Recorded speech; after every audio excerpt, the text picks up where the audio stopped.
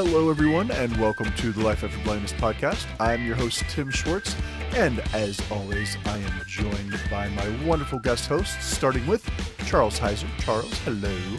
Hello. And Ryan Palm. Ryan, how's it going? Pretty good. How are you?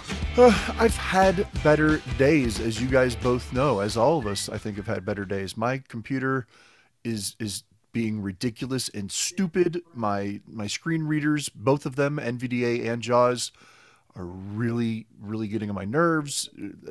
I'm frustrated and I'm done, and I've had it. I know you are too, Ryan, because your JAWS is just being ridiculous because I don't even know what's going on with yours.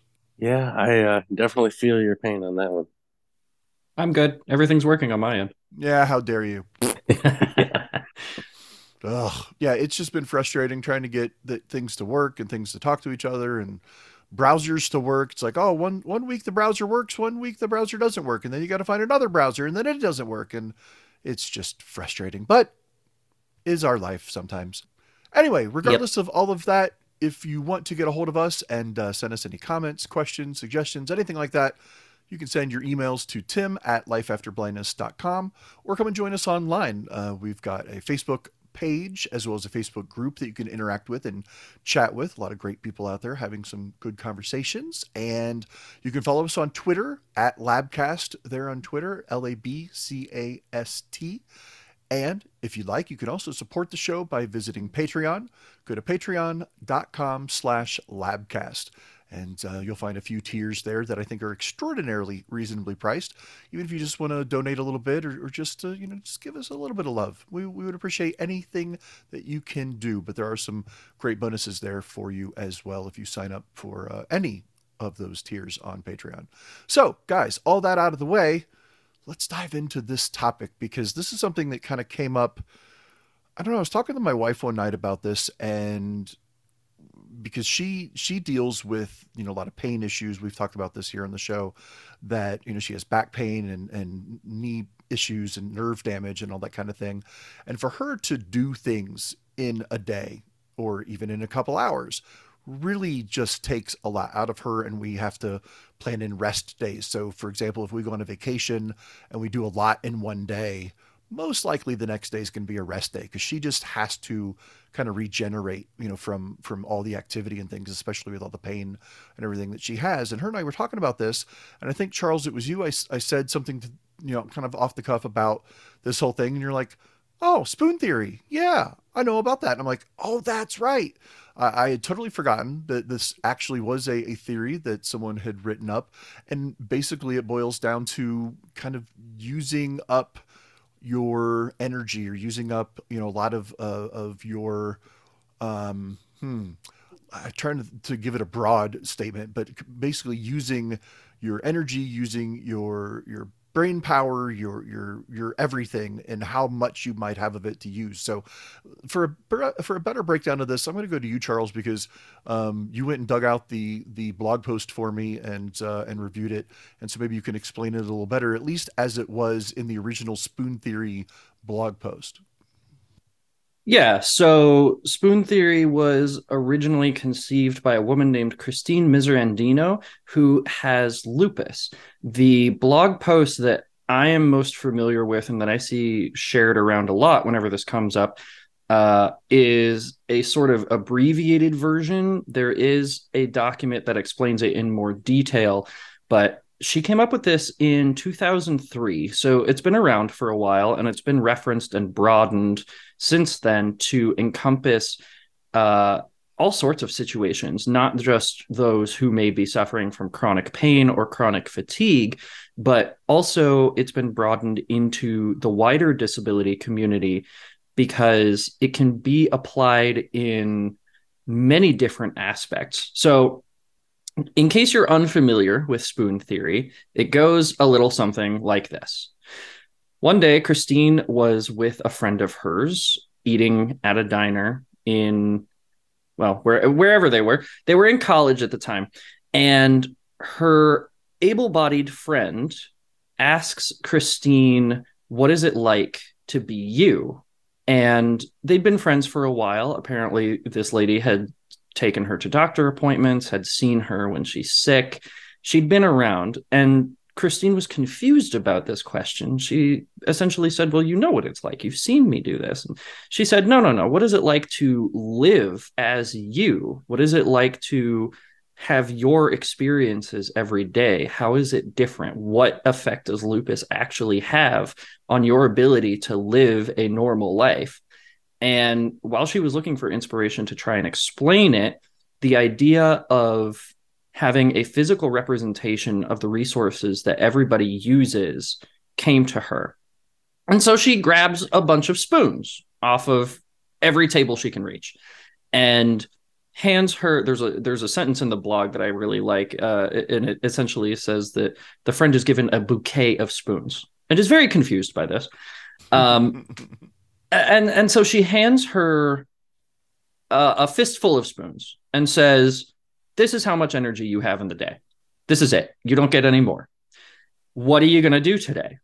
And the friend says, oh, I'm going to get ready for the day. And then and she goes, no, no, no, no, no, no, no. You need to get out of bed. You need to be able to go take a shower. You need to be able to make yourself something to eat. All of this costs spoons. And the post breaks down how the friend is surprised that Christine can go through a morning routine but lose half of her energy that she has for the entire day just by getting ready for that day. So spoon theory blossomed into this idea that people with chronic disabilities only get so much resources because their disability might take up the rest of the resources that an able-bodied person would otherwise have. Christine's whole point was that lupus restricts her in ways that people just can't conceive of unless they have some kind of chronic illness. And so the spoon theory allows her to demonstrate it in a very physical, tactile way to get this point across. And as we have broadened spoon theory to the larger disability community, we've talked about things like your mental capacity to advocate for yourself might hold you back from going into public situations. That will cost you more spoons than the average person who doesn't have to advocate for themselves.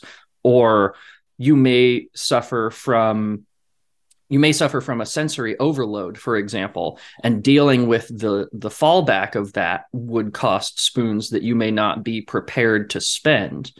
So today we wanted to talk about what spoon theory looks like for a blind person and how we can apply that to our everyday lives.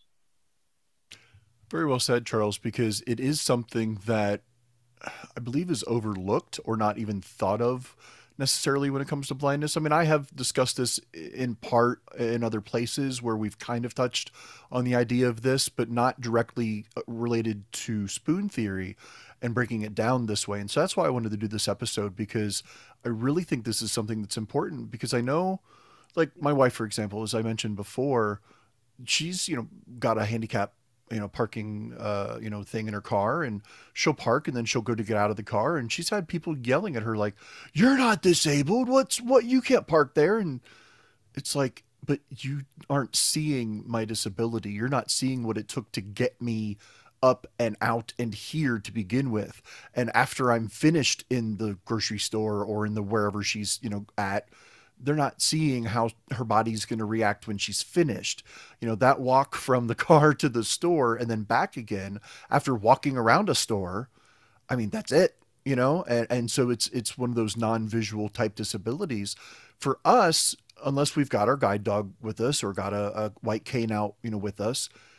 People don't necessarily know and notice, that, like if you're just sitting at a table in a restaurant and you've got your cane tucked away and they didn't see you come in, they don't maybe know that you're blind. And so they say things or do things or react in a way that they don't, that they don't, because they just don't understand or they don't know. And you're going through things that you're trying to deal with that others around you may not realize. So I think it's really important to talk about this and be open about this, because we all go through this, whether we were born blind like Ryan or, lost vision over time like you and me, Charles.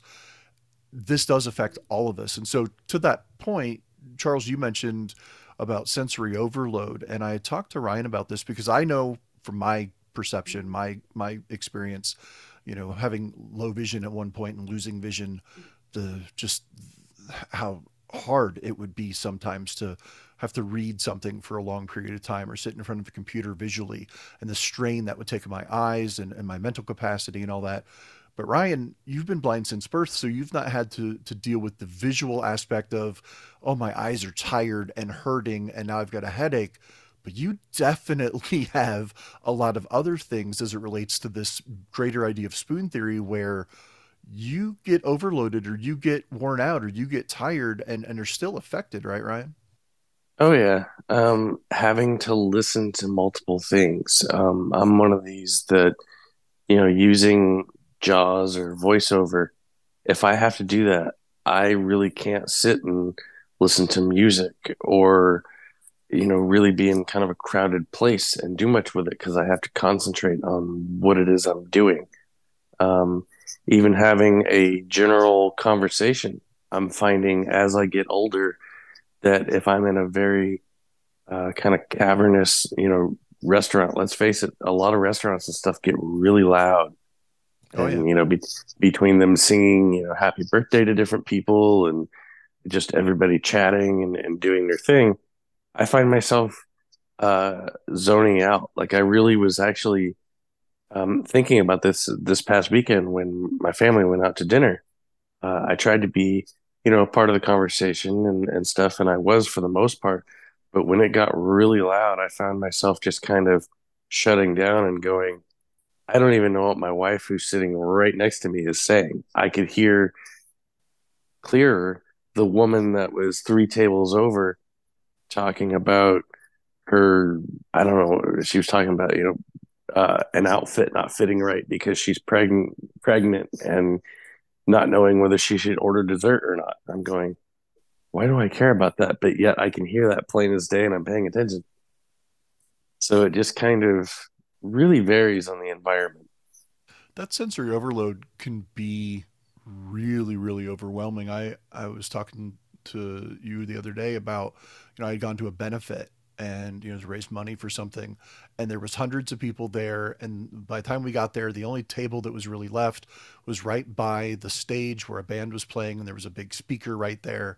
And so we were down, by the band in front of the speaker, but then everybody talking, everybody being loud, all this stuff going on. And I just had to put my head on the table, almost like face down, then wrap my arms, like my forearms and my elbows, around the back of my head and covering my ears because I just couldn't do it. I mean, I was so overwhelmed. And I mean, it almost brought me to tears, quite honestly, because I was so overwhelmed, and we finally were able to get me moved somewhere else and, kind of get away from the stage and get to where there was a little bit more of a quiet corner. But that sensory overload is no joke. And I know that can happen to anybody, but especially to us. And it's that whole myth of, we get superpowers with our other senses when our vision goes. But as you guys know, and I'm sure our listeners know, it's more of just heightened sense of awareness and training your other senses to do better. And well, when you've focused so many years or so long on really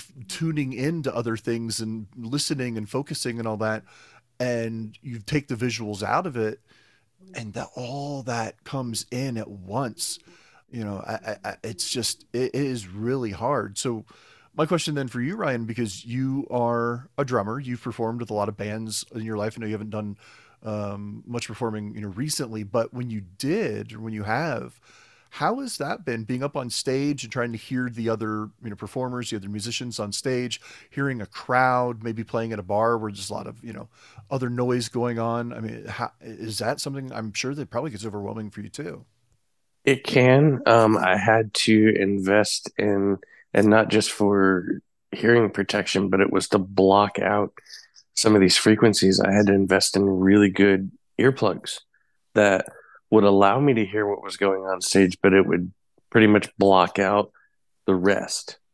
I couldn't do it without them. I tried a few times and stuff like that, and I could not, between how loud, cymbals were and different things and other frequencies. I could not hone in enough to pay attention for the show. Hmm, that had been really hard. I know something else that you mentioned to me the other day, Ryan. I hadn't thought about, because I'm not really a great Braille reader, and I'm sure Charles, you can talk on this as well. I've tried Braille, I've tried to learn it, but I learned it too late. I should have taken it in high school, but that's either here or there when it was offered to me. But either way, I don't really read Braille, but I know you guys do. And Ryan, you mentioned about, Braille pins or Braille dots, or especially, like your electronic type Braille devices, where they can be too sharp or too pointed. And even not being too sharp or pointed, or what have you, that can still be a sensory overload, similar to someone with low vision who only has so many spoons, as it were, to read for so much, so many minutes at a time, or whatever it might be. You were mentioning how Braille could be a very similar thing, where your fingertips are just like, nope, that's it. I'm done. I can't do this anymore, right? Yeah, it's like anything. I mean, your fingers eventually get tired and words start to kind of run together and things but it all kind of lumps together. I mean, you can have the same problem if you're trying to read in a busy room. You can probably, tell somebody these are the words I read, but can you really tell them what you read? What was it about? What did you learn from it? Or are you just reading the words and not really gathering the information because of all the noise and stuff like that? I know when I was in school for a little while, I attempted to go back to college. When I had to read and had to do other things, I couldn't be in the living room with the rest of my family if they were watching TV and doing things, or my wife was on her computer and stuff like that. I couldn't do it because it was too much stuff. She's one that she can have, a TV going, her computer, my phone, an Echo. I mean, she can have all this stuff going and be perfectly fine. And I'm looking at her going, how are you doing this? Yeah, I can understand that. I have found that I have like an upper audio limit. I can listen to three, maybe four things at the same time, but they can't be too similar. Otherwise, one of them gets tuned out. And I notice I get very frustrated very quickly because I'm trying to pay attention to everything and I can't do it. So usually I can have a screen reader going, some music or a show, and a conversation. I can't listen to all three precisely at the same time, but I can move between them quickly enough that it kind of appears like I'm listening to all three at the same time. Um, but a good example of when I didn't have enough spoons to process everything was last night at about 10 o'clock at night. My girlfriend came over and she did not know that I was laying on my bed with earphones in using my phone. So I already had two things going. I had voiceover and I had music.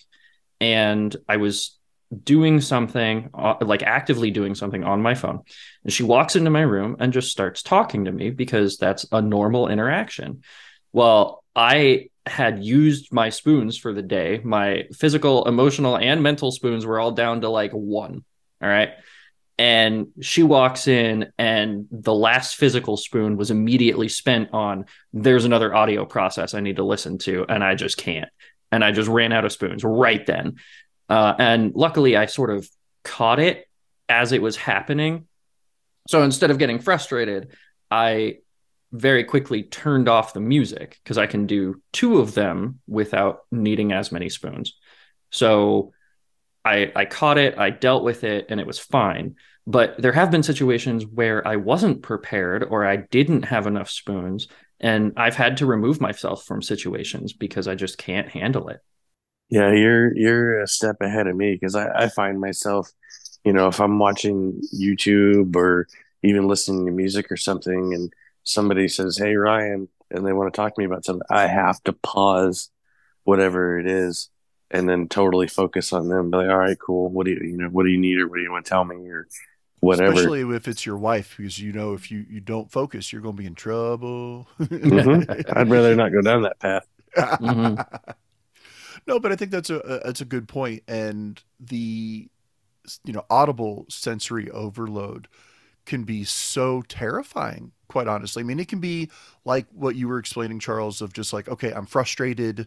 I've got to kill at least one or more of these so that I can pay attention and focus to what's going on around me.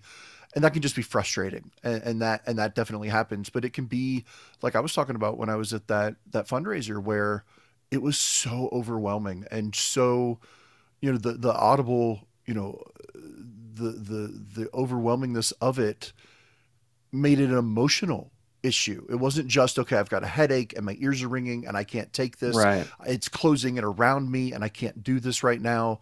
But then that sparks, of course, an emotional response. And that happens a lot. Like you said, Charles, when you were setting this up with us, with spoon theory and what it's become, there is an emotional side of this with the spoon theory because there is only so much you can take. As you were talking about advocacy, you get frustrated, you're talking or trying to fight for something or advocate for something, and anybody, no matter what your situation is, even if you're not disabled, you're going to get frustrated. There's an emotional allotment that you have before you're just done. And sometimes when you're adding that in to other things that you've already got going on, you're trying to read something with braille or read something even with your eyes with the limited vision you've got. There's conversations going on around you and there's maybe music playing, and then at the same time you're like, well, let me check this because I want to read this. And well, you need to understand that as an advocate for myself, I need to XYZ, whatever. So much is going on at once. And again, it can happen to anybody, disability or not. So I know, Ryan, in talking with you about this kind of stuff and just knowing you and our friendship going backward, you've been dealing a lot lately with a seizure disorder that your doctors can't figure out. They just keep throwing things at it and can't figure it out. And so now you're in another level of this, I guess, in a way with spoon theory, because you've got your blindness, of course, and all the things that go along with that, with the sensory overload and tactile overload and all that kind of stuff. But now you're dealing with seizures where they wake you up in the middle of the night, or you're watching TV on the couch and you have a seizure and fall over, or you're walking and fall, and all that kind of stuff. And just the scariness of that, the emotions of that, adds a whole nother dimension to this, I'm sure. It does, because you just don't know, or at least with mine anyway. Some people can feel it coming on. Some people have, a warning. I don't. If I'm going to have one, I just have one. So it's that kind of in the back of my head going, okay, am I going to be walking through the grocery store and have one, or, walking down the street or whatever, and one's going to come up. Thankfully, it hasn't happened yet. Um, but you just kind of have those thoughts of like, okay, if I get too overwhelmed, that could cause it. Stress and stuff like that is one of the number one causes to have a seizure and stuff. So it's like I've got to find ways to just kind of mellow myself out and not get too stressed out, super focused, on stuff, and just realize, okay, I can figure this out. Just take a minute. I can remember it had nothing to do with the seizures because they hadn't happened yet, but I remember being at the national conference for the NFB a few years ago when it was in Las Vegas. And I'm blanking on the hotel right now, but it was a massive hotel. And you get there and they're basically, it's basically, okay, you're here, figure it out, figure out where you got to go. And it's us and, 3,000 other blind people. So to kind of give you a mental picture of it, I mean, there's canes tapping all over the place. There's dogs. There's, they had people that were like traffic directors basically going, hey, if you're looking for the exhibit hall, right this way, and people looking for the main conference room, right this way. So you have all the people shouting directions. You have other people, bumping into people, and like I said, canes tapping and going, oh, sorry, man, I'm trying to find such and such a place. Do you know where to go? You had bands playing, you had casinos going off, and all this other stuff. So I can remember just one morning getting off the elevator and just stopping like right in the middle of the hallway and no pun intended, but looking around going, where the hell am I? And how do I get where I need to go? And just and having to stop and process everything and go, okay, I can do this. I can figure it out. I've been here before. What did I quote unquote see to let me know where I'm at? And you got to remember some of the tactile things. And oh, wait, I hear the casino to my right. That's good. That's where I want it. I need to go, keep going forward and go past the edge of the casino here, and I'll get where I need to go. But there, you have to kind of teach yourself ways to not get overwhelmed and learn those feelings that you can start to feel within yourself of I'm getting a little panicky, I'm getting a little overwhelmed, whatever it is, before you kind of go over that proverbial cliff and it's too late. That makes a lot of sense, and that can absolutely be frightening with that much sensory overload and being lost and being confused and in a place that you're not familiar with and so many other people and all of that going on at once. I mean, there goes your daily spoons right then and there.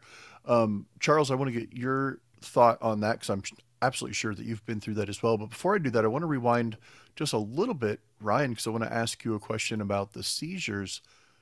When you have the seizures, my brother has a seizure disorder, and so I know that when he has his, and I know different seizures, are different. They you react differently or have different effects. But when he has them, he checks out for however long and then comes back, and he gets a really bad migraine, bad headache.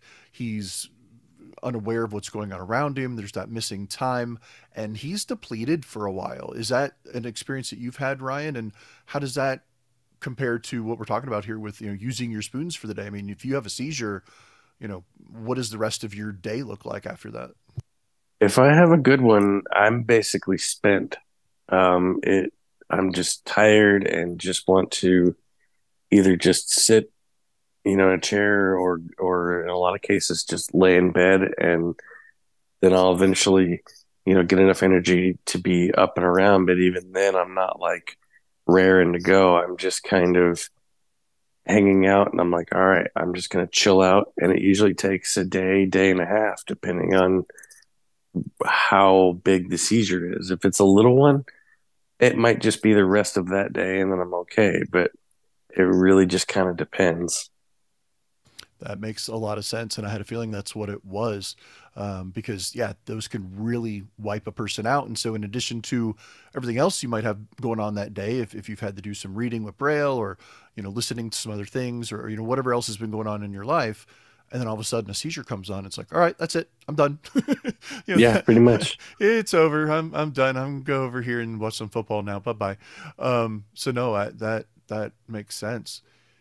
Now, Charles, Ryan was talking about, going to convention and, hundreds or thousand other blind people and canes and dogs and chittering and chatting and, screen readers probably going off everywhere and, and just all the echoing of a hotel and all that kind of stuff. And then you've got the exhibit halls, and say you're a presenter and you have to read from Braille or listen from a screen reader to give a presentation, or just listening to one and trying to take notes on a Braille reader or something like that, interacting with people, trying to find different things. That's an extreme example, but I mean, I'm sure it's similar to if we go to a restaurant or we go to a movie theater or we go to a concert. Those experiences for most anybody, but especially if you're somebody with low vision, no vision, the extra kind of effort that it can take sometimes and then take out of us. I mean, there's a lot going on there, isn't there, Charles? Yeah, there definitely can be. While I was listening to Ryan, I was reminded of a moment when I was at one of the Orlando conventions for the NFB, and I had my guide dog, and my guide dog and I kind of lost spoons at the same moment because there were just too many things happening. It's exactly what you were saying. There were canes everywhere, there were dogs, there were people, it was loud, there were they call them talking signs, the people that you were talking about, Ryan, exhibit hall this way. There was that going on. It was so much. My dog was too overwhelmed by the unpredictability of all the blind people trying to figure their way around things. He had gotten tapped and smacked by a bunch of canes. He'd already gotten his leash tangled with another dog whose owner wasn't paying attention and got mad at us. It was a whole mess. And both of us just sort of slumped at the same moment. We were like, we can't handle anymore. And I had to actually leash guide him out of the super crowded area. He was done. He couldn't work anymore. I didn't have a cane on me at the time, which was actually rare for me because usually when I travel, I do keep a spare cane on me at all times, but I didn't have it then. And I had to leash guide him out of the crowd.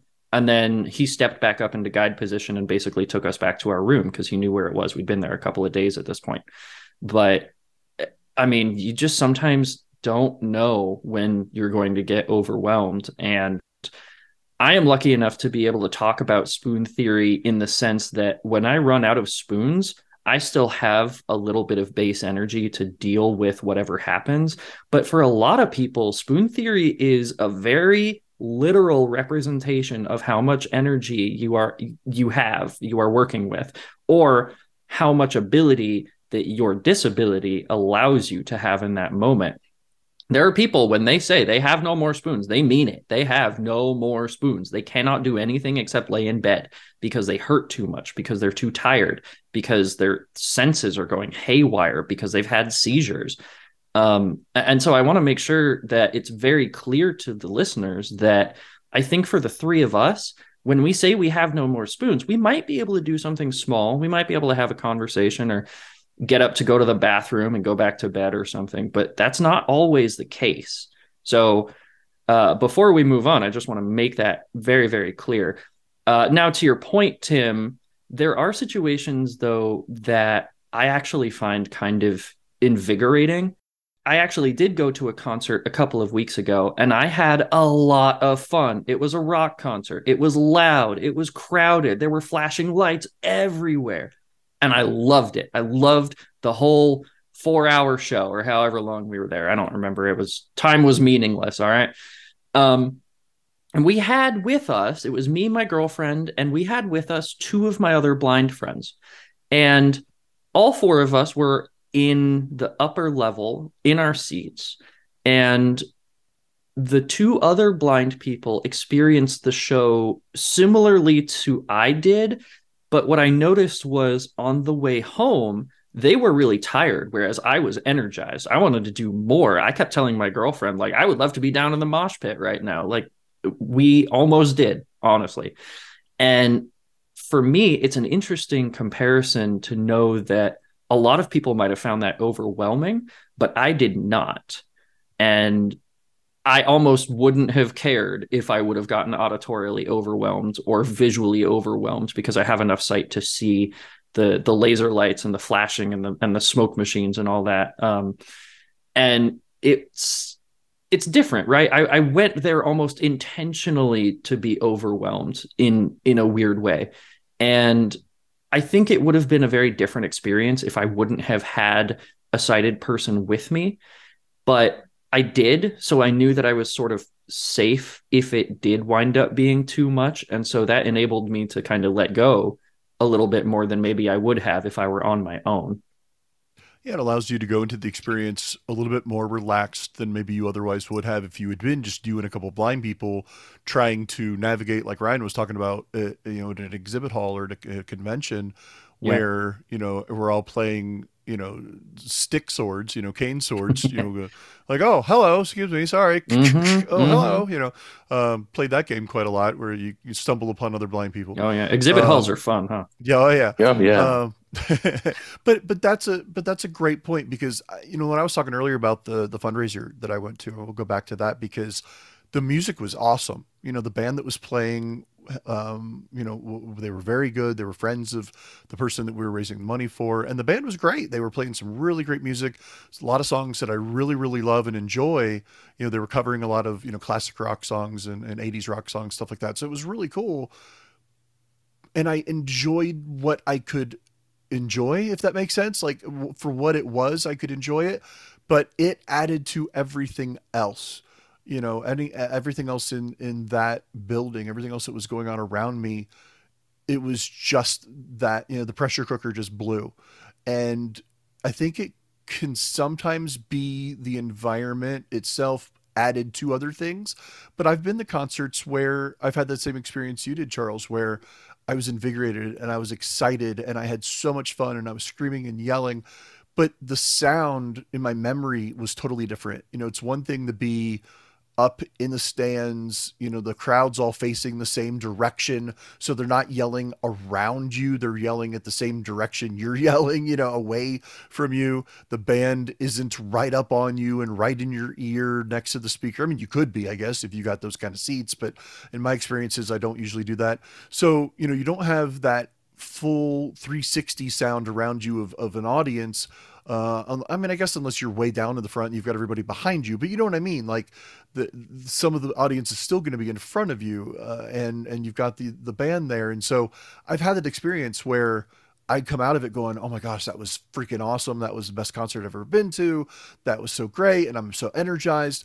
But then there's those other moments where it's just like, "Nope, there's too much around me. It sounds like it's above me and around me, and penetrating everything of my being." And I just can't do it. I think the other aspect of that is what you bring into it. So if you're already coming into it having a bad day or a bad couple days, or you had a stressful, something happened, an event happened before you went and participated in something like that, you might have already depleted said spoons for the day, or depleted half of them and you only have so many left. And that goes back to what the original, spoon theory blog was about, was okay, I might go into something like that having already depleted some of what I could do for the day. And so I may not have enough left. But if I go to a concert or something where I really haven't done anything else the rest of the day beforehand, I got up, I got cleaned up, got a, something to eat, just sat around the house for a little bit, and then just went straight to the concert and really did nothing else. Well, then I might have my full allotment for the day that I could just spend at the concert and afterwards still have something left. And so I think that is something key to keep in mind. Another analogy, I think it's obvious analogy, but think of a gas tank, or think of a bucket, or think of anything that you can fill up that can be depleted. And there might still be, as you were saying, Charles, if you're thinking like put water in a bucket and you just keep spooning out water, until you're done with your energy for the day, there still might be that little bit of, water there at the bottom, little droplets that are left that you might still have just some to do something with, but it may not be a lot, or it could be a lot. And so I think that's why this is an important conversation, because to visualize or to think through that process of what can I do, what can't I do, when can or can't I do it, how much do I have left? It will vary person to person, experience to experience, but we're all going to be going through it in one way or another. Yeah, and you just touched on an aspect of spoon theory we haven't talked about yet, and that is the ability to take a spoon from a future day, or prepare yourself so that you can have extra spoons if you know that you need them. Now, of course, that comes with a cost. If you quote unquote take a spoon from tomorrow, that's less spoons you have tomorrow. And it is totally possible, if you do that a couple of days in a row, to wake up and only have maybe 2 spoons. And you're like, well, I guess this is a rest day. So you have to be careful with that. And again, it comes back to your personal experiences and your personal abilities. So some people are better able to prepare spoons ahead of time. You could maybe intentionally have a slow weekend to prepare for a very busy work day on Monday, for example, and you may have 20 spoons where you may have only usually had 10, especially on a Monday. Or maybe your Monday is supposed to be slow, but it turns out to be incredibly busy without any warning. You might borrow from Tuesday's spoons because you can't adjust Monday's routine anymore. You have to push through it. You're already at work. You're committed, right? But it may mean that you have to duck out of a meeting, or you have to not go to that luncheon on Tuesday because Tuesday has turned into a partial rest day because of what you had to deal with on Monday. Well, and I think too, to kind of go backward a little bit to where you guys were talking about going to uh, the concerts and stuff. I mean, like you guys, I've been to, all day metal shows and stuff like that. And it's, thousands of people and 5 and 6 bands. And it's just really intense, start to finish, and been perfectly fine. And, walked out like you, Charles, and going, dude, I want more. And why is it, what do you mean it's midnight already? What are we doing? Yeah. And I think you kind of can do that because you're prepared for what's coming before you got there. It's not that surprise, you're right in the middle of a metal show. You knew what you were going to when you went to it. We did intentionally prepare ourselves for that. Usually my girlfriend and I play D&D on Sunday afternoons. We canceled D&D. Well, I shouldn't say we canceled. They played D&D without us. They were perfectly fine. We didn't go to D&D. We instead went to my friend's apartment and hung out for a couple of hours, ate some pizza, chilled, and then went to the concert. So we definitely did give ourselves that ability to, not only did we not spend spoons that we usually would have, and so those got allocated to the concert, but we gave ourselves to accumulate a spoon or two more because we gave ourselves some chill time beforehand. Oh yeah, I've done the same thing, knowing I'm going to go to, whatever the festival is or whatever, and drink plenty of water before you go, and have, not a huge meal, but have maybe a meal with like fruits and Mm-hmm. whatever, to just chill out and relax and keep calm, everything kind of calm and mellowed out before you get there. And then just have that release when you're there and you're like, man, this is great and fantastic. And let's go again. Yeah, exactly. And there are some things where I will spend spoons to gain spoons, if that makes sense.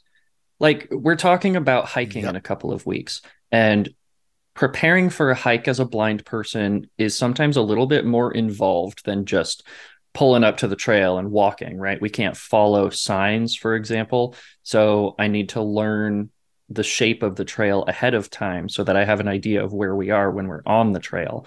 I might need to make sure that I have the right gear. But all of that said, once I'm hiking, I have spent spoons to prepare for the hike. I have spent spoons to get to the hike. I am spending spoons to hike safely, but it also gives me spoons because I'm out in nature doing something that I really enjoy, away from the city as much as I can be.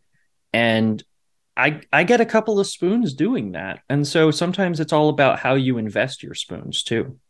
Well, I want to talk about that because preparation in general for anyone who's blind or visually impaired, and really for anybody, but especially for us, preparation is a big deal because if you know ahead of time, and you don't always know ahead of time, of course, but if you do know ahead of time that you're going to be somewhere, you're going somewhere, or a vacation or a concert or whatever it might be, going hiking, like you said, Charles, we as blind people almost have to, not all the time, but almost have to plan and prepare.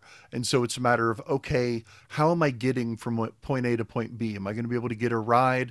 Do I need to get an Uber or a Lyft? Or do I need to, is there a bus? Is there a train? Is there a whatever, that I need to find out how to do that? Is their app accessible, or do I have their phone number programmed in my contacts so I can call somebody, and get somebody on the phone that can help me if I need some? Figuring out, okay, where's the hotel, and what are the restaurants around that, and okay, when we leave to go from there, I need to know how to get to here, and all those kinds of things that a lot of people might take for granted. And again, I'm not saying that people without a disability or that aren't blind don't deal with these kind of things, but we almost, like I said, we almost have to. And that can be depleting all in of it, in and of itself, because you're getting yourself mentally prepared, emotionally prepared to do all these things. But then once you do them, it could be relaxing, could be stressful. It could go either way. For example, we've got a vacation coming up here, and part of that vacation we're going to be um, in Orlando, and so we've talked about a Saturday we're going to be at Disney Springs, where all the shopping and restaurants and all that kind of stuff are, and that's going to be a lot of walking and a lot of just going in and out of stores and all the different kind of things that go along with that. And so Sunday, the next day, we've already planned that's a rest day, because I know it's going to be overwhelming for me, just sensory overload. For my wife with her nerve issues and back and knee issues and things, He's definitely going to need a rest day. And so that Sunday is going to be at the hotel by the pool. We might go out to dinner, or if there's a restaurant at the hotel, we might just stay there and go, go to the restaurant there, or, just stay close to the hotel basically. And then the following day, we're going to go out. And as of right now, we're talking about going to SeaWorld.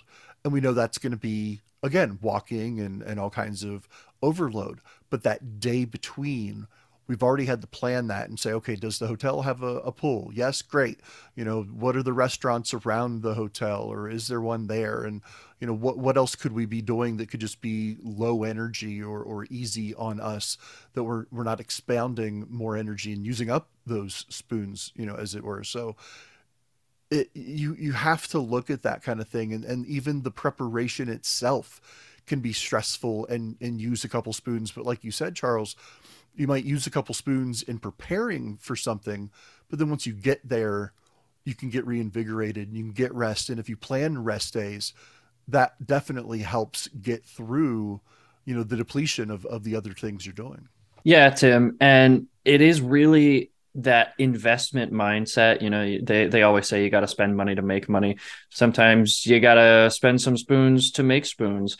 And that might be something as simple as spending some spoons to go to a bookstore to find a new book to read, right? That's going to be a tool that you can use later on a rest day, or on a day that you didn't expect to be a rest day. You pull out a new book.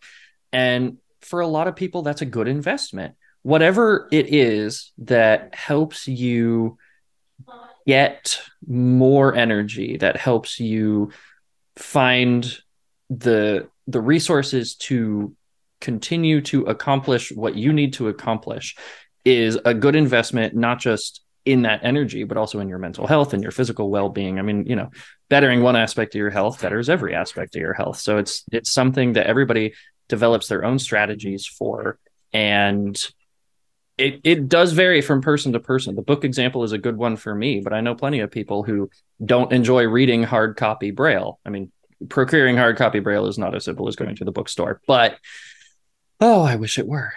Anyway, but other people, it might be video games, or it might be music, or it might be going on a walk. Some people are lucky enough that they don't have a disability that impairs them from walking. So people will go on a walk around the block, and that helps invigorate them, right? So whatever it is for you, everybody has these activities.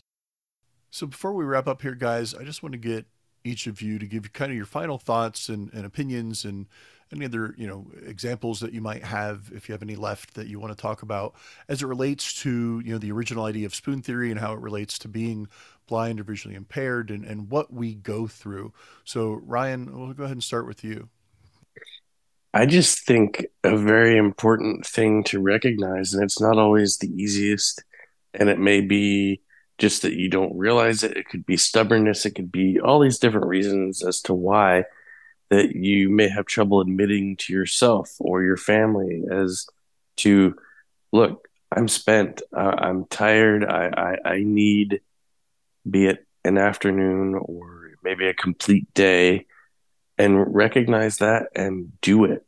That you're better off in the long run of taking that afternoon or the day to recoup, because you haven't ruined the rest of your vacation or whatever it is you're doing, because you built in time, like Tim, you were talking about earlier, to relax by the pool for the day and have a chill out day. You're still having fun because you're at the pool and you're still with the family and doing that thing, but you're recovering at the same time.